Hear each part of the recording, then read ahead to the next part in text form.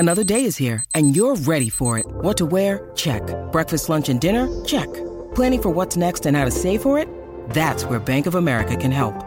For your financial to-dos, Bank of America has experts ready to help get you closer to your goals. Get started at one of our local financial centers or 24/7 in our mobile banking app. Find a location near you at bankofamerica.com/talktous. What would you like the power to do? Mobile banking requires downloading the app and is only available for select devices. Message and data rates may apply. Bank of America N.A., member FDIC.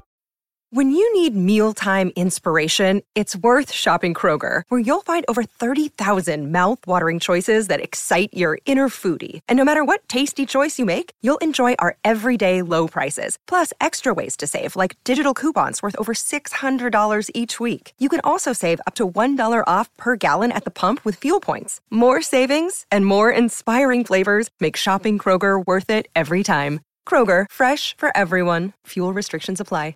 Welcome to the Art of Charm podcast, where we break down the science of powerful communication and winning mindsets so you have the cheat code to succeed with people. Every episode is jam-packed with actionable steps to unlock the hidden superpowers inside of you. Level up with us each week by listening to interviews with the best in business, psychology, and relationships. We distill thousands of hours of research into the most effective tools and the latest science so you can start winning today. Let's face it, in order to be seen and heard, your communication needs to cut through the noise, and we're going to show you how. I'm AJ, successfully recovered introvert, entrepreneur, and self-development junkie. And I'm Johnny Zubak, former touring musician, promoter, rock and roller, and co-founder here at The Art of Charm. And for the last 15 years, we've trained thousands of top performers and teams from every background. We have dedicated our lives to teaching men and women all they need to know about communication, networking, and relationships. You shouldn't have to settle for anything less than extraordinary. Today we're talking with Natasha Adamo. Natasha is a relationship, self-help, and high-performance coach, as well as the author of Win Your Breakup, How to Be the One That Got Away. It's really fun to be chatting with someone who's not only written a great book, but is also a fan of the show. And today we're going to get a little Machiavellian with Natasha. We're going to talk about how to win your breakup. Now, if you've ever found yourself in a toxic relationship, maybe you're currently in one, you're going to want to tune in because we're going to talk about the signs of toxicity, how to not only survive a breakup, but thrive after that breakup and become the one that got away. Welcome to the show, Natasha. Thanks for having me on. This is like a dream come true. I have been listening to you guys for almost 8 years now. Wow. Wonderful. We've been doing this a long time. Natasha, welcome to the show. You have wrote a new book that is out, How to Win Your Breakup and How to Be the One That Got Away. This book deals with toxicity in our relationships. Why don't you tell us what made you write this book? I started off writing a blog, and the goal with the blog was to answer every question I ever asked Google at my lowest, loneliest, most confused points in regard to breakups, self-help, that I couldn't find the answers to. I would find these articles and they were so clickbaity and the titles were so great, but it was the same repetitive stuff. And then after a few years, I started getting requests, do you have a book? Can you put this all in a book? And it's hard when you have a blog because I see a lot of people and they'll just basically staple their blog posts together and say, okay, I have a book, And I didn't want to do that, especially when I have the material on the blog already for free. So I wanted to really narrow it in. I help people with self-help, all kinds of stuff, right? But as far as breakups go, it's like the nucleus of what I do. And I looked at all the different books there were in regards to relationships and breakups, and no one had really come at it from kind of like a dignified Machiavellian playbook kind of way. It was more just put down the ice cream, go to a Zumba class, remember your worth, love yourself. But it's like, how do I even start doing that? And also, it's totally normal to have spiteful feelings after realizing you invested in a relational Ponzi scheme. And I hadn't seen material out there that recognized that and didn't make people feel bad for it, if that makes sense. I love the term that you used, and I had put together a 4-article series for our blog just on toxic people, how to recognize them, what to look for. I enjoyed writing it. And the first part of that, the first article that I put for that was, let's start with you first. How do I know that I am not the toxic person in this relationship. But the other part that goes along with that is incompetence as well. Because if it's a bad match, what could look like toxicity could naturally just be incompetence, right? Or immaturity. It comes in those disguises. Because if it's intent that is malicious, well, then we can see that as certainly more of a toxic behavior rather than just immaturity or incompetence as people learn, grow, and evolve. Definitely. And, I know it's really hard, especially in this day and age, you use a term and it's offended somebody, but I think you can get away with pretty much anything as long as people know where your heart is and that you're not doing anything for shock value. You're not, just trying to get clicks or anything like that. And I use the term toxic because it's just toxic to my system. I could say that gluten is toxic for me. I have celiac disease. It doesn't mean that I hate gluten and it's terrible and I need to vilify it to get through the days. It just means it's toxic to my system. That's great. That's what people really have to understand, that whether or not this person has malicious intent, the result is it's driving you crazy. It is hurting you. It is holding you back. 100%. And I define toxic as anyone who gets validation by exploiting your hunger for theirs. Whether they do that consciously or subconsciously, it's not good for you. It's not good for your mental health. And if you don't have your mental health, you don't have physical health. Now, before we get into the breakup itself, some in our audience might be in toxic relationships and not realize it. And I know the book is predominantly for women coming out of a breakup. So for the guys in the audience who might be wondering, am I a toxic person? Am I acting in a way that could be toxic to my relationship? Let's talk about some of the signs of toxic relationships that you've encountered. Well, first of all, I have a little bit of a disclosure in the beginning of the book. It's called The Deal. And I make it very clear, I'm not into male bashing. I love men. Men are not the problem. Self-hatred that's acted upon is the problem. Narcissism is the problem. Undealt with trauma is the problem. Selfishness, not men. When you try to please everyone, you please no one. So I could only write from the perspective that I am, which is a straight woman. But, my clientele speaks for itself. Every age, stage in life, gender orientation, we all deal with the same BS. It's just different body parts and dynamics. But to recognize whether you're in a toxic relationship, I would just say, a lot of people like to complicate it because where there's complication, there's an opportunity to have a license renewal on inactivity, basically, and keeping yourself in a mediocrity chokehold. But I would just say if you're continually questioning your worth, if you feel glitchy, if you feel like you need to continually try harder, if you find yourself consoling your partner for what they did wrong to you, stuff like that, that's just not good. If you feel more drained than you feel uplifted, it's toxic. It's not good for you. Those signs, I think, can be really hard when we're with someone who's very good at being toxic, who's very good at gaslighting us and shifting the blame onto us for their own behaviors. And I think that's why it takes a breakup for you to finally realize that, holy cow, all of this was toxic. Many of us will stay well beyond those signs and signals. Well, we'll stay beyond the signs and signals because we tell ourselves, I'm in love and love is blind. And it's what's blinding me to all these red flags because I'm in love. I don't want to give up. But really, love is not what blinds us. Love will get us to see so clearly that we will leave a toxic situation out of sheer self-love. If you genuinely love, you will see so clearly. And if you're in a situation of true love, you'll see the signs. But what gets us to ignore those red flags is having trauma from previous relationships that was undealt with and the draining of our self-esteem in the process of that. It's very hard. And as you said, sometimes, it does take a breakup for us to realize, oh my gosh, this was toxic. But I talk to thousands of people around the world in over 30 countries. And I have to tell you, even if someone doesn't want to see it, your instinct knows if you're drained. Your instinct knows if you're continually questioning your reality. Somewhere deep down. Something you mentioned there that is important to understand, and it gets overlooked.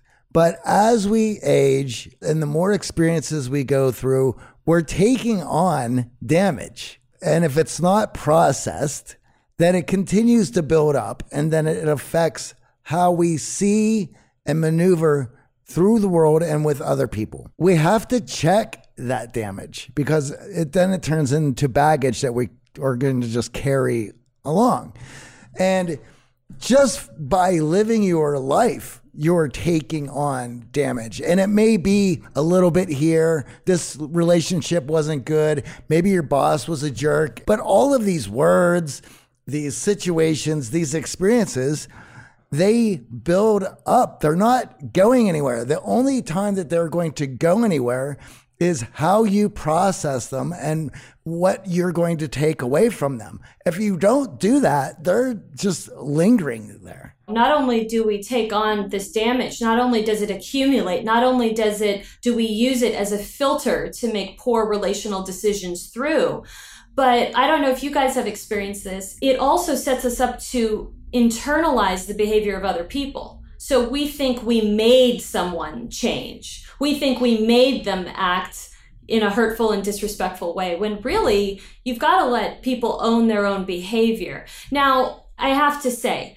our behavior and the way we act can be a lubricant for someone to behave a certain way. You know, I could cheat on my partner and that could make them jealous, let's just say. But the capacity for the partner to want to commit a crime, you know, shoot us both or whatever it may be, that capacity is theirs and theirs alone. You maybe be able to make someone feel a certain type of way, but the capacities we cannot take ownership of. Those are pre-existing before we ever even came into the picture. I think that's a really important point, that many of us think we have far more influence over others than we really do. And especially in a situation of love, where we feel beholden to this person, we feel like we're having an impact. And a lot of times they'll use those exact words. You've changed me. You've impacted me. I'm so much better with you. You made as me a do way it. to gaslight us. Exactly. To treat us in that way. Now, what I love is this idea of winning a breakup, because again, many of us come out feeling that way, but the sappy self-help guide is, oh, be soft to yourself, be gentle. When in actuality, we want to move on from the ex and we do want to win. We've realized that we shouldn't have been with that person and we want to take ownership of that and grow and move on from that person. So what does it really mean to win your breakup? It always makes me laugh when people see the title and they don't even give the book a chance and they say, it's not about winning, you know? And that's actually what the book is saying, that the real win is realizing that you won by losing someone who was toxic to your mental health. You know, you can never lose a toxic person. You can only win everything that comes with their absence. When I go to the restroom, you know, I don't lose anything. I flush and I win a clean toilet. You know, I mean, that's just what it is. And as far as winning goes, I always found that no matter who you are, no matter what you're struggling with, absolutely no one wants to feel as though they were nothing but a launching pad for someone else's greatness. The linchpin of the ideology for the book is to get a detailed, think of everything your partner did. Think of how that made you feel and use the recognition of their toxicity to skyrocket you out of your own. That is winning.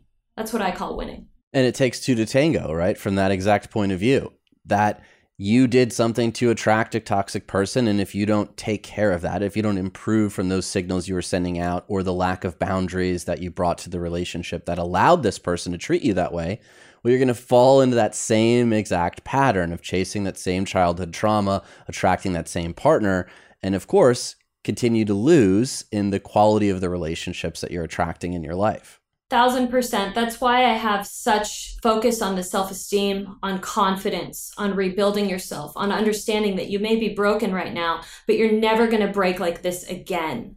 And you need to know that because you got to take responsibility too for your actions and what you did to attract this and why you were attracted to this. I think that's very, very important. It is not about vilifying your ex just so you can feel really great for a few seconds and, you know, continue on with your own dysfunction.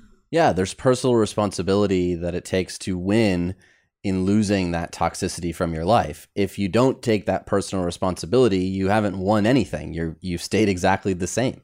Definitely. When it comes to taking account of those behaviors and actions and the toxicity in the relationship, what are some recommendations you have as you go through that breakup process to start to really understand who you are and start to rebuild that confidence that your partner may have taken from you?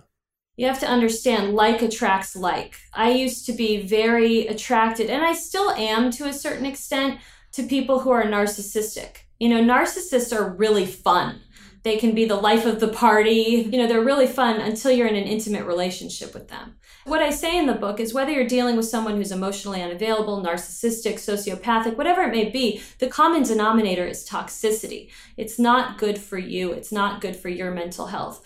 But like does attract like. I would find myself attracted to people who were very selfish and made everything about them. And I wasn't doing that, but what I was doing is I was making their all about them behavior all about how I was not enough. And however you slice that, however you dice that, that's making something all about you. You see what I'm saying? So it's about taking a really detailed inventory of that, and then also understanding that you are most likely dating a hologram of a parent, a parental figure, or someone that hurt you and traumatized you in your past, wounded you, and this is your solution to try to invalidate the pain of the past, even though subconsciously you're just repeating it so that you can get more of that self-fulfilling prophecy of I'm not enough, I'm not enough. And oftentimes that's what's comfortable to us. That's what we know. So that hologram is something we recognize. Exactly. For narcissists, they get all of their validation through other people. So they have to be charismatic. They have to be able to draw people in, and they spend all of their time figuring out the ways to bring people in. And I think to the detriment of learning how to validate themselves. Oh, of course. People that rely on the external to get a sense of worth, it's a hole that's never going to be totally filled, because they're constantly banking on the unpredictable to predict, so to speak, what their value is. And then the people they're in intimate relationships with, there's this love-hate thing because they can see that the emperor is not clothed, so to speak. One of the things I was thinking about bringing up, but I'm going to do it anyway because we can have a little bit of fun with it. Right now, that Johnny Depp, Amber Heard court cases going on, and it's managed to drag everybody's attention to it. And I hate celebrity gossip, but even I had to want what's going on, poke in and see what it's all about. And I was laughing because I lived in LA for 10 years. I have put together episodes that we've discussed on dating, where that's all I did for like a couple months, just on dating apps and going through all of this.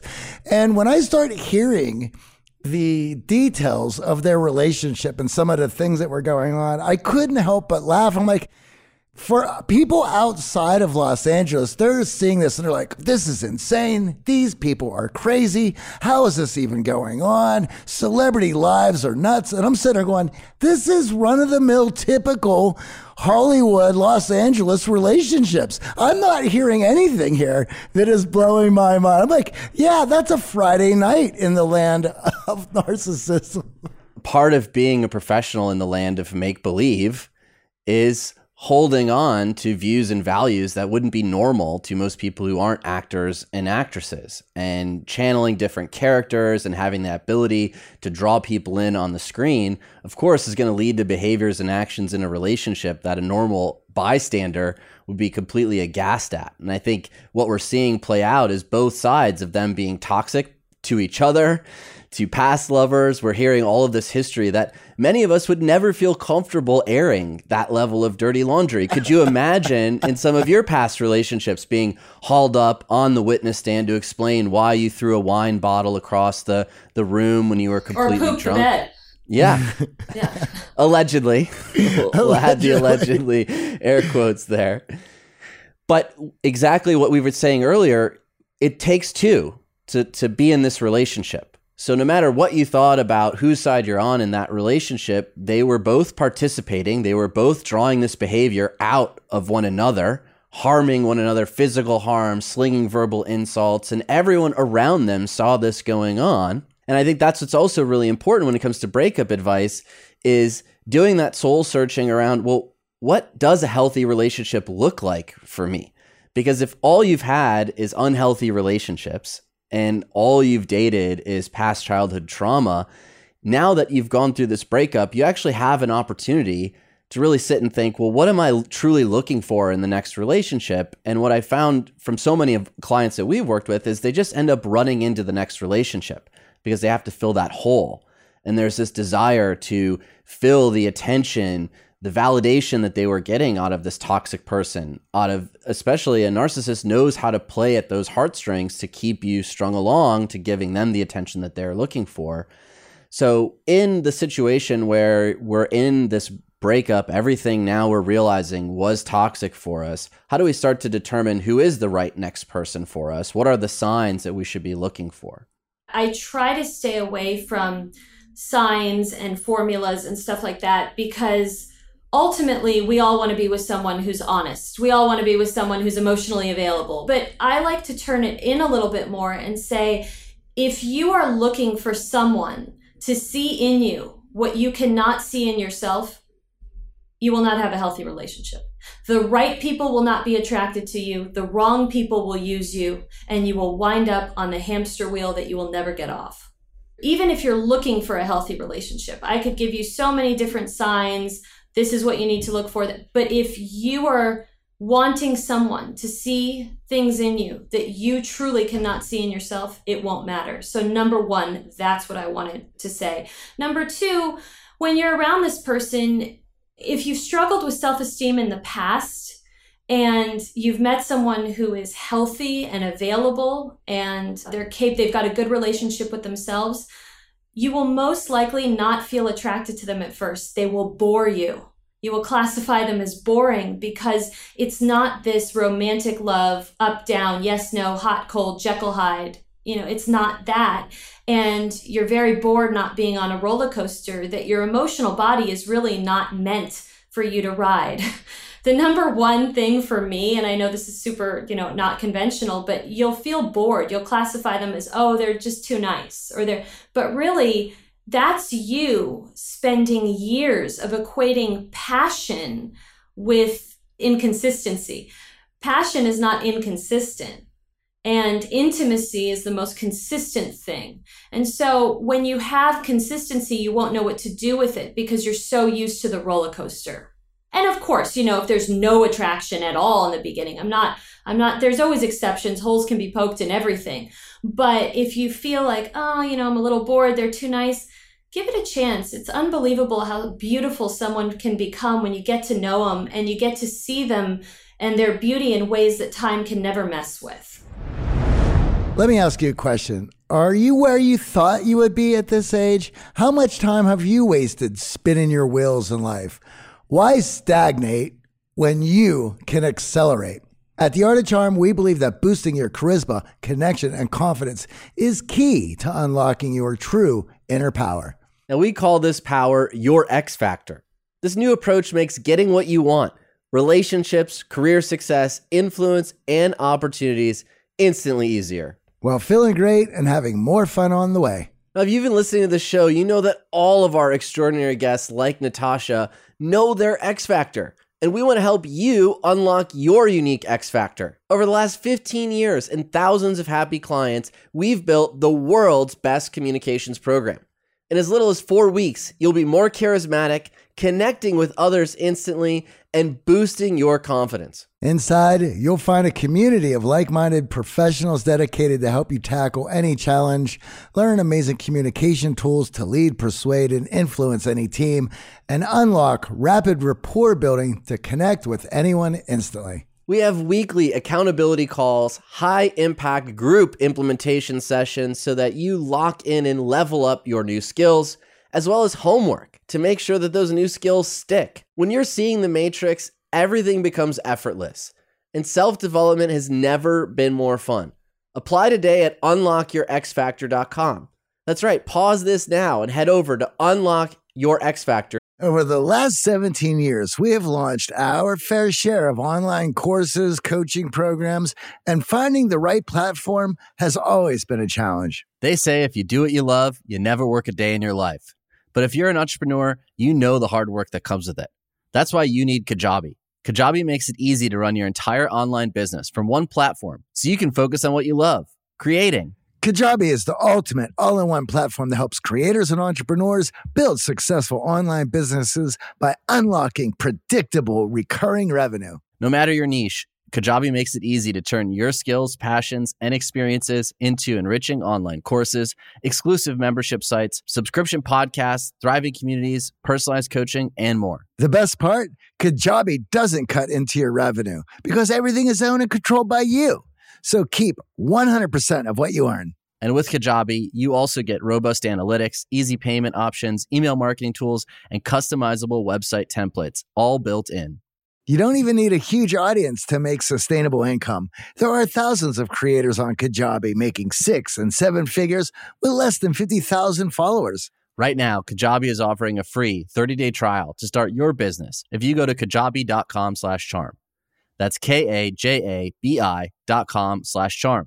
Go to kajabi.com/charm and join the creators and entrepreneurs who have made over $7 billion.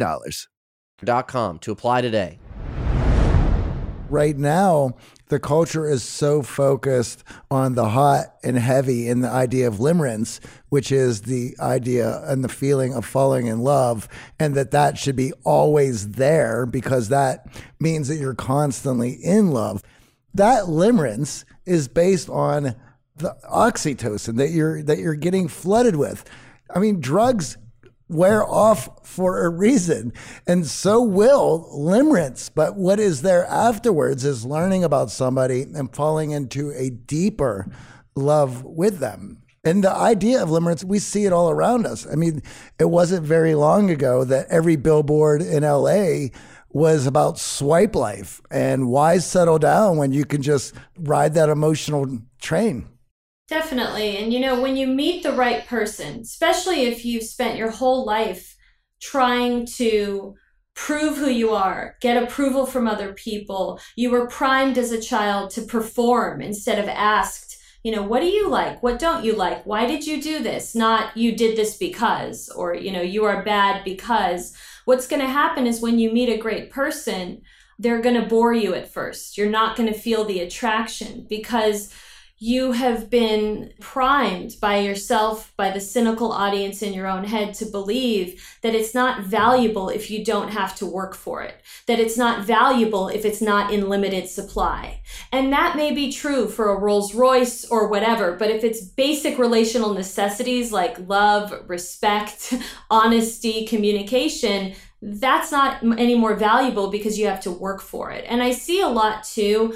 Right off the bat, you'll know if you're in the presence of someone who is toxic to your mental health if you feel as though you're always having to compete for their time, their attention, their communication. They triangulate. It's never you and them. You're always in a threesome. It's you, them, and their family. You, them, their job. You, them, their dog. Whatever it may be. And the thing that'll mess a lot of people up is that other point of the triangle may be something super admirable. It may be, I'm reinventing the wheel. I'm rescuing puppies and curing cancer. And that's an amazing thing. But if you feel as though you have to compete to get basic relational necessities, get out. That's a very clear warning sign. But many of us like the competition, as you said, because we've been trained from childhood to expect it. That's just how relationships work. We've maybe seen it in our parents and in the way that they interacted with us. We were competing between their job and their significant other to win that attention. So it's easy to fall into that pattern. But exactly as you said, if you have self-respect, competing for intimacy, competing for communication, competing for honesty, those are not things that need to be competed for. Those should be available to you in all high quality relationships. Absolutely. And, the moment you choose yourself, that's the moment everyone else wants you to choose them. And breakups, in this book, I tap into our innate desire to win. It's okay to want to win. It's okay to say, I want to win this. And breakups are the only game that you can win by giving up. They're won through resignation. They're won through withdrawal. And you bring up a phrase in the book, stay on your white horse.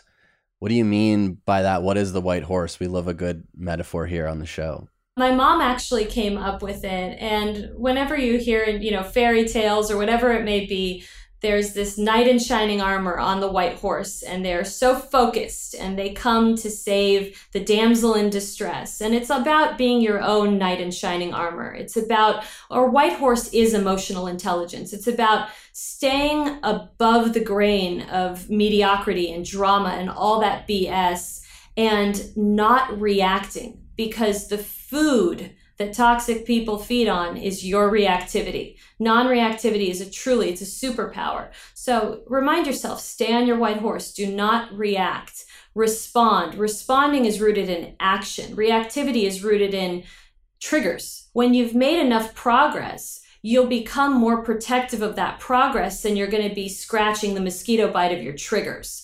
We get off our white horse in breakups. That's normal. We see something, we react. And no one can just stay on and say, that's it, I rode off into the sunset on my own. We get off it at times, but use the shame that you feel and that generates to motivate you to stay on, because that is what is going to burn your ex. That's what turns them into a launching pad. And I always say, if I'm with someone that was going through a breakup, if we were in a movie theater right now watching what's going on in your life, what would you be rooting yourself on to do? Would you be throwing popcorn at the screen saying, no, you better react to that, send him a tit pic, go contact the new girlfriend, tell her, he's terrible? Absolutely not. Leonardo DiCaprio is one of my favorite actors, right? It didn't matter what dialect the guy did a role in. It didn't matter anything. I mean, these roles were unbelievable. He couldn't win an Oscar to save his life. He finally wins an Oscar in the one role. He shuts up and it's pure action. Think of The Revenant, Dynamic characters are incredible to watch because they take action. They take ownership, and they don't just get, knocked to the ground, left for dead and say, oh, well, I want everyone to win and I guess I'm just a loser and this is just it for me. No, they get up in a way that no one expected and they obliterate their opponent without doing it in cheap ways that everyone else could do. This isn't about hurting anyone. Every day I wake up, I try to be a better person. I'm very honest, but I'm kind in my honesty. I'm not brutal. But it's about getting to a point where you can no longer be messed with. It's about getting to a point where you say, okay, all the stuff that I was on the receiving end of, I'm going to use that and show you how, fertile of a ground your dysfunction created for me to soar to heights you're never going to be able to. Taking action is the most important first step after a breakup, and that action has to be directed towards your values. And one of the clearest exercises we do in all of our coaching programs is identifying what those core values are so that the action could have a positive impact on your life. If any of us in relationships, we tend to stray from our core values, we give up a large part of ourselves, especially in a toxic relationship, to try to win that attention, that approval, that acceptance from our partner. And of course, in a toxic relationship, well, they're using that against us to turn us around, to get us to lose sight of who we are, to get us to stay in their lives. And one question that comes up all the time in our audience is, what exactly do I do after the breakup to create that distance and space that I need to feel good to take the action, to take that first step? Is it deleting them from social media? Is it completely removing all items from my house? How do I start to detox from this toxic relationship that I have this gnawing feeling, this compelling feeling to go back to that safety and comfort? Well, I mean, deleting them from social media, getting rid of all their items, all this kind of stuff. It's, in my opinion, why restrictive diets fail, because you're focusing so much on the lack that you're going to just attract more of the lack. If that makes sense, So that's why the first chapter of my book is, without death, there are no ashes to rise from. How to remember who the fuck you are. Because you have to remember who the fuck you are. And you can't do that without ceremoniously, and I mean this, killing off what is no longer serving you. Breakups have left me suicidal, physically suicidal, spiritually suicidal, emotionally suicidal. And it wasn't until I realized that killing myself would accomplish nothing. It was a lot of other things that I needed to kill off. the people pleasing, the insecurity, the internalizing of other people's behavior, stuff like that. I didn't want to just say, well, kill it off. Well, love yourself, do this. I point out exactly how you go about doing that. Write out everything that it is that you are no longer willing to tolerate, forget in other people, in yourself, and use that as fuel. Sometimes it's the only way to get through to people in that position. And you have to smack them around for them to start looking at things in another way and to give up on the pity party that they're having with themselves, looking to dull the pain that is going on. And we want to help people, but they need to be able to lift themselves up, or they're going to continue that relationship in another form with somebody else. Or worse, how they were treated, they might end up treating their next relationship, the next person they're with, in that manner as a sort of revenge, thinking that they're getting better with themselves.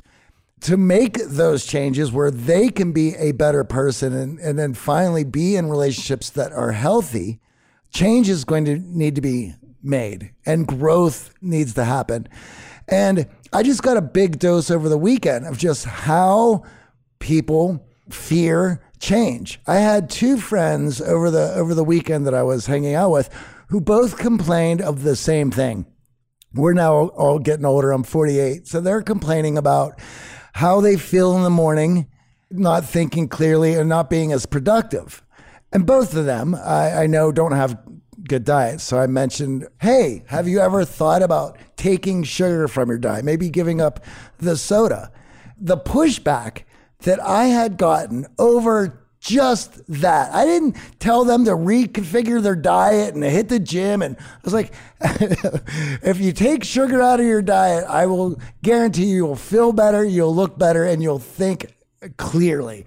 And that was too much of a change and a task. They both looked at me as if I was out of my mind and then cast me off as a health nut.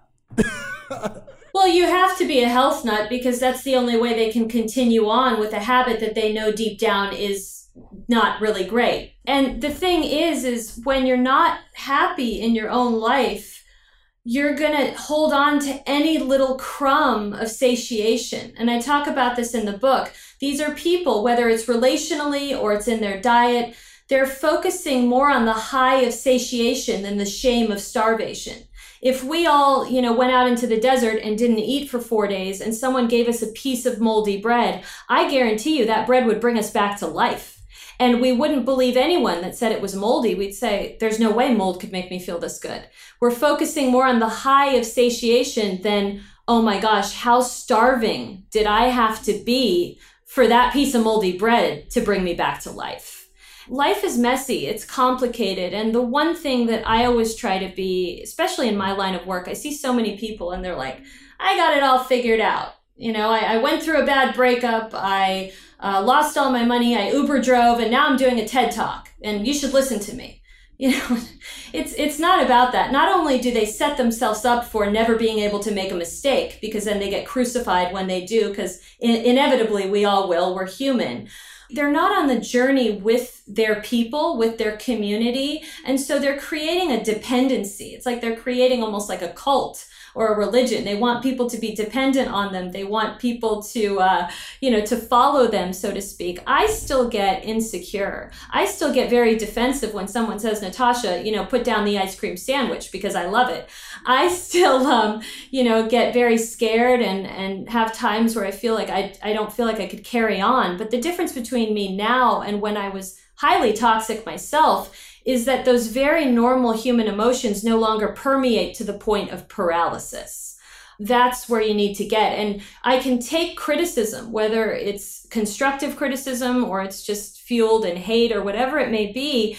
And I can take compliments too and understand that this isn't about me. This is actually a gift into looking into a window of the relationship someone has with themselves. So when people get defensive about sugar, they're giving you the gift of what's going on between the relationship that they have with themselves. And no one is going to be in a relationship with anyone who treats them any worse than they are already consistently treating themselves. What you said earlier around tolerating in others what you are tolerating in yourself goes back to this exact point, that if you find yourself in this toxic relationship, if you find yourself like Johnny's friends, vilifying someone who suggests something healthy, that just means you're vilifying yourself. Like the amount of shame that they're carrying around, drinking the sugary drinks, feeling bad about themselves, and then directing that outwards is exactly what you're going to attract in the relationship. It's just a reflection of what's going on internally. And that's why what I love about this idea of winning your break up, right? Up, finishing up, not down, is taking real account. And I look back at all of my failed relationships, and every single one of them, I learned something deep about myself, the way that I showed up in the relationship, the way that I perpetrated that communication style, the way that I allowed this person who may have been toxic for me to treat me in that manner. And I used it as an opportunity to strengthen those weak areas and to really reflect on, well, what do I want to bring into the next relationship and what do I want to leave behind? And if you're being tolerant of people treating you in a certain way, you're also being tolerant of yourself, not standing up, not speaking your truth, not being present with what you're really feeling and thinking. You might be numbing it with sugar. You might be numbing it with things in the moment that feel good, but ultimately it's going to lead you to exactly the same place you were.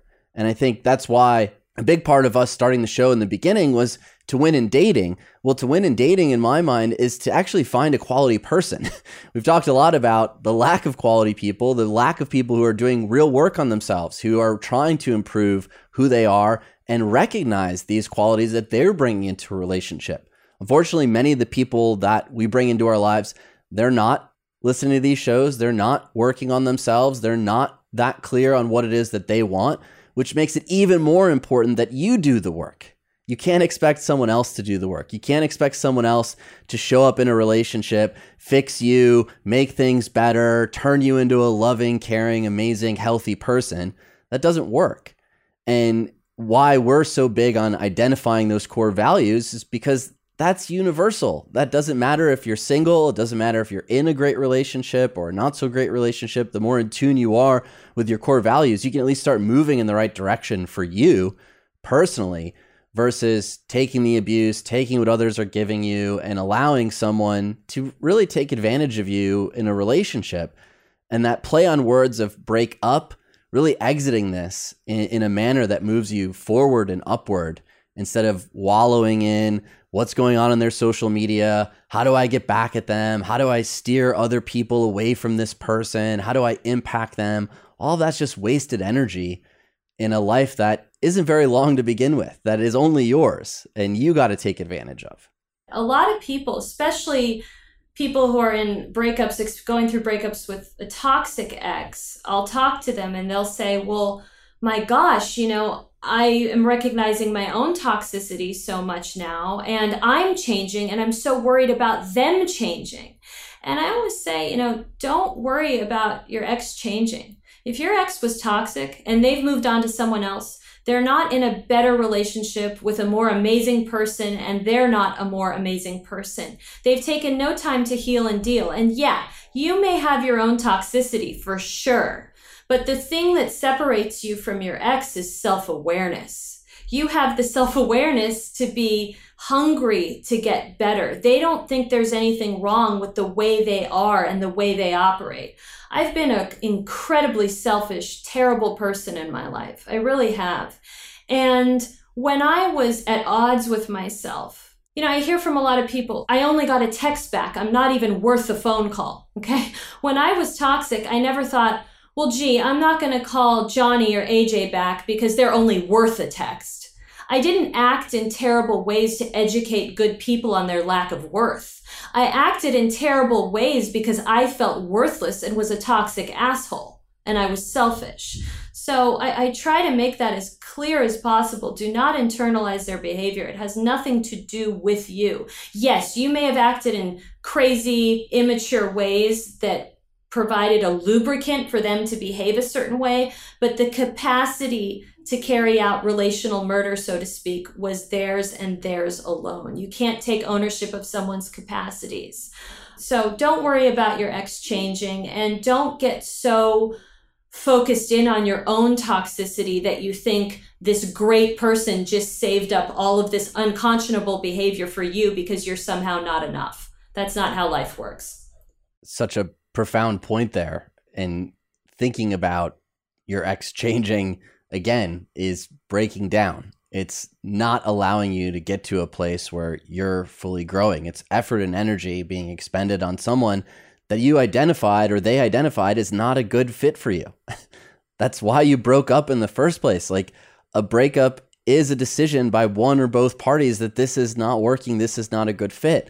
And of course, Hollywood dramatizes people coming back together and this change and reuniting, but that usually is not how life works. And if you hold out hope for these fantasies, you're not doing the real work on yourself that you need to win that breakup, to move on in a positive way. Well, also, I don't find it that romantic if, I just had a baby, okay? And I wouldn't find it that romantic if when she grows up, she asks, well, how did you meet Dad? Tell me all about it. And I say, well, he acted like a complete sociopathic POS in the beginning, but he met me and realized that he needed to change and stop disrespecting me, and we lived happily ever after. I don't get my kicks off of schooling people. I don't get my kicks off of, parenting grown adults or changing anyone. I don't want to change anyone. I don't want anyone to love me without conditions. I want the love to feel unconditional because those conditions are always met and not tested. But there needs to be healthy boundaries. And it's not that romantic when you put up with really straight up inhumanity and your undying, dedication to the person gets them to change. No, not in the presence of things like abuse, manipulation, gaslighting, disrespect. If you're on the receiving end of any of that, don't stay just because you think your love will get them to change. That kind of stuff is disgusting enough for you to just leave. If they change in the future, so be it. We're all capable of change. But the fact that you know that they are capable of relational murder, that's enough to know it's not good for you. It's like saying, it's like I met someone and they told me, I have a past of abusing animals, okay? I believe in rehabilitation. I think rehabilitation is possible. I think that's incredible that you've changed and you no longer abuse animals. I just don't want to be with anyone that ever in their life had the capacity to do that. And I have every right to say that. Again, waiting around for the change, hoping for the change, you're fantasizing, and that's exactly what got you into this predicament in the first place. You weren't seeing reality clear, and you were putting up intolerant of bad behavior that came to a head and ended up in a breakup in a very toxic manner with a toxic person. This idea of holding out hope that at some point you're going to change and they're going to change and paths are going to collide again, and they're going to see you in this new place and that's going to provoke them. All of that is just holding on to the past that does not need to be held on to any longer. The only thing you have control of is the actions and steps you personally are going to take moving forward, moving on. Yeah, and talk about control. Instead of trying to control other people in a life that we really have nothing that we can control, not much of anything, take complete ownership over the stuff you can control. How much you move your body, what you put into your body. And we can't really control what we feel, like our emotions, but we can control how we react to those emotions. And when you employ the discipline it takes to do that, you start building self-respect that no one can take away. And you start becoming what I call an emotional entrepreneur instead of, being in this world of just wanting to employ people or seek employment, so to speak, in your relationships. What do you mean by emotional entrepreneur? I love that phrase. Let's break that down. Not everyone wants to be an entrepreneur in the professional world, but I think entrepreneurs are respected. I think entrepreneurism requires, as one of my favorite quotes says, living your life a few years like most people won't, so you can spend the rest of it like most people can't. And the same goes for your relational life. Emotional entrepreneurism. Not everyone wants to be an emotional entrepreneur. Some people, it's not for them. That's okay. But they all want a piece of that pie when an emotional entrepreneur is around them. They want to be like that person. They want a part of that person. That person has that X factor because they don't need anything external to validate them. They are self-validated.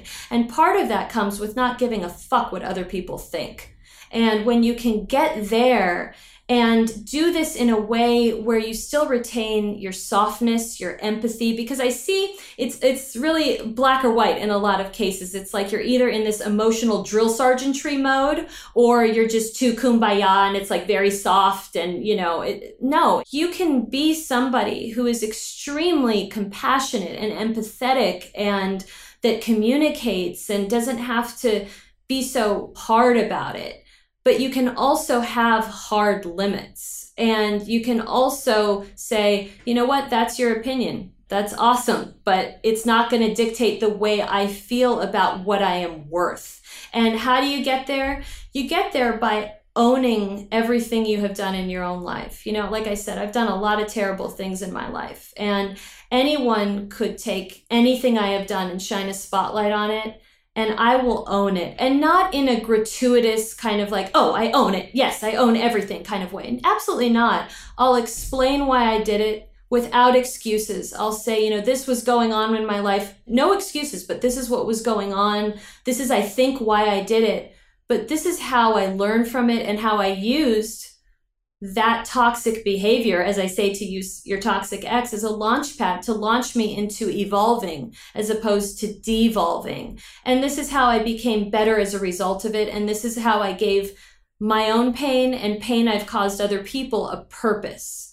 And when you can do that, no one can fuck with you because you are willing to hold your head high in the pool of your own shame and embarrassments. And you also realize everyone else has messed up too. We've all made mistakes. We've all done embarrassing things. And the people that are the quickest to spotlight and finger point and be the gotcha police, those are the ones that have the most, stuff in their closet, in my opinion. Usually the most toxic. Oh, God, yeah. And that's how you become someone who isn't so preoccupied with the opinions of others. Of course, I care that you guys think I'm a great guest. It's been a dream of mine to be on this podcast, but I'm not so preoccupied with it that I'm going to fumble my words and be foaming at the mouth and not feel good about myself if I feel as though you guys don't think I did my best. If you guys don't think I did my best, that's your opinion, and that's okay. Yeah, I think it's important to understand that empathy is understanding how someone could feel that way without taking it to heart, taking it personal, and making it something that shifts you from the direction or the course that you're on. I mean, if we stopped podcasting at every negative review we had, we wouldn't be sitting here 15 years later.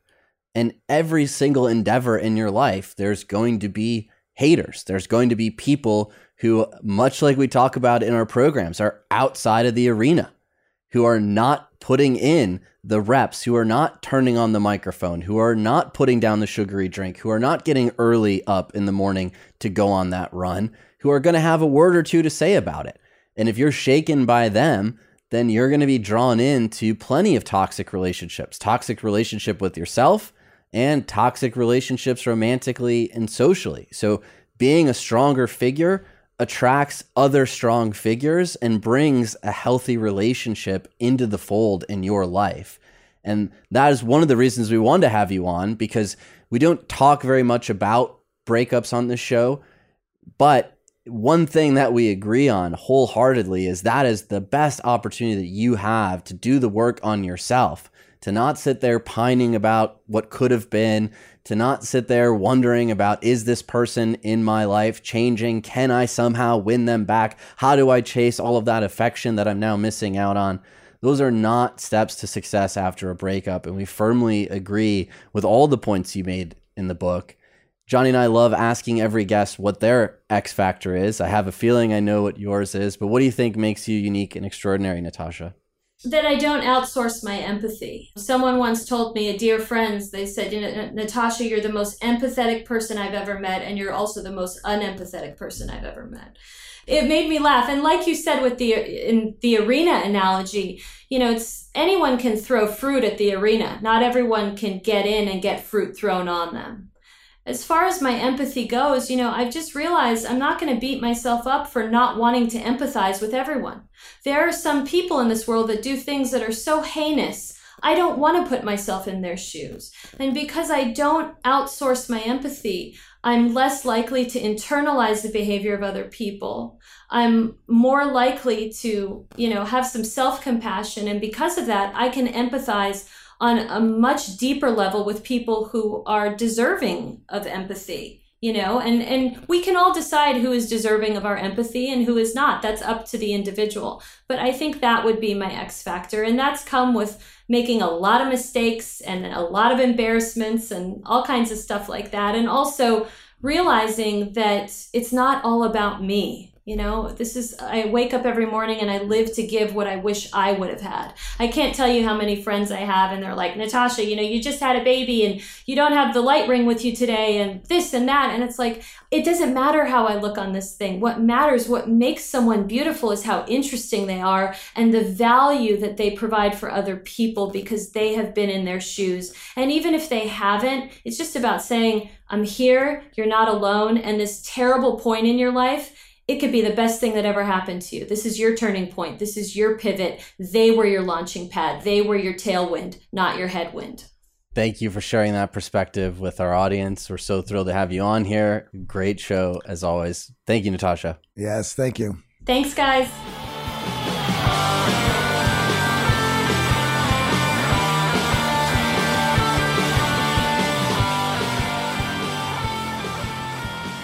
Johnny, we know there's a ton of advice out there after a breakup. Invest in yourself, find your hobbies, rebuild, all that great stuff. But it was fun today to actually take a slightly different vantage on that breakup, especially coming out of a toxic relationship and how to really break up. That's right, win after that breakup. Yeah, it certainly was a fun conversation. And she's from Los Angeles. We also discussed the Johnny Depp trial in here a little bit, which is fun, but she brought up the Machiavellian idea. And I think we're living in a world where narcissism is at an all-time high. And it is something that we should be looking out for and contending with moving forward in our relationships. Absolutely could not agree more. And unfortunately, with the dawn of the internet and social media, it feels like there's more and more narcissism floating out there. This week's shout out goes to Melissa, who's used her X Factor skills to establish some boundaries with clients and business associates. Now, she was nervous at first, but reminded herself that she deserves to have her boundaries respected. She's now feeling like she's running her company rather than her company running her. What a great feeling. Congratulations, Melissa. And that's an incredible breakthrough. And that's not easy, sticking to your guns. And there are going to be plenty more breakthroughs to come. If you would like wins like Melissa, head on over to unlockyourxfactor.com and apply today. Unlockyourxfactor.com. All right, before we head out, a huge thank you to our producers, Michael Harold and Eric Montgomery. We hope you have an epic week.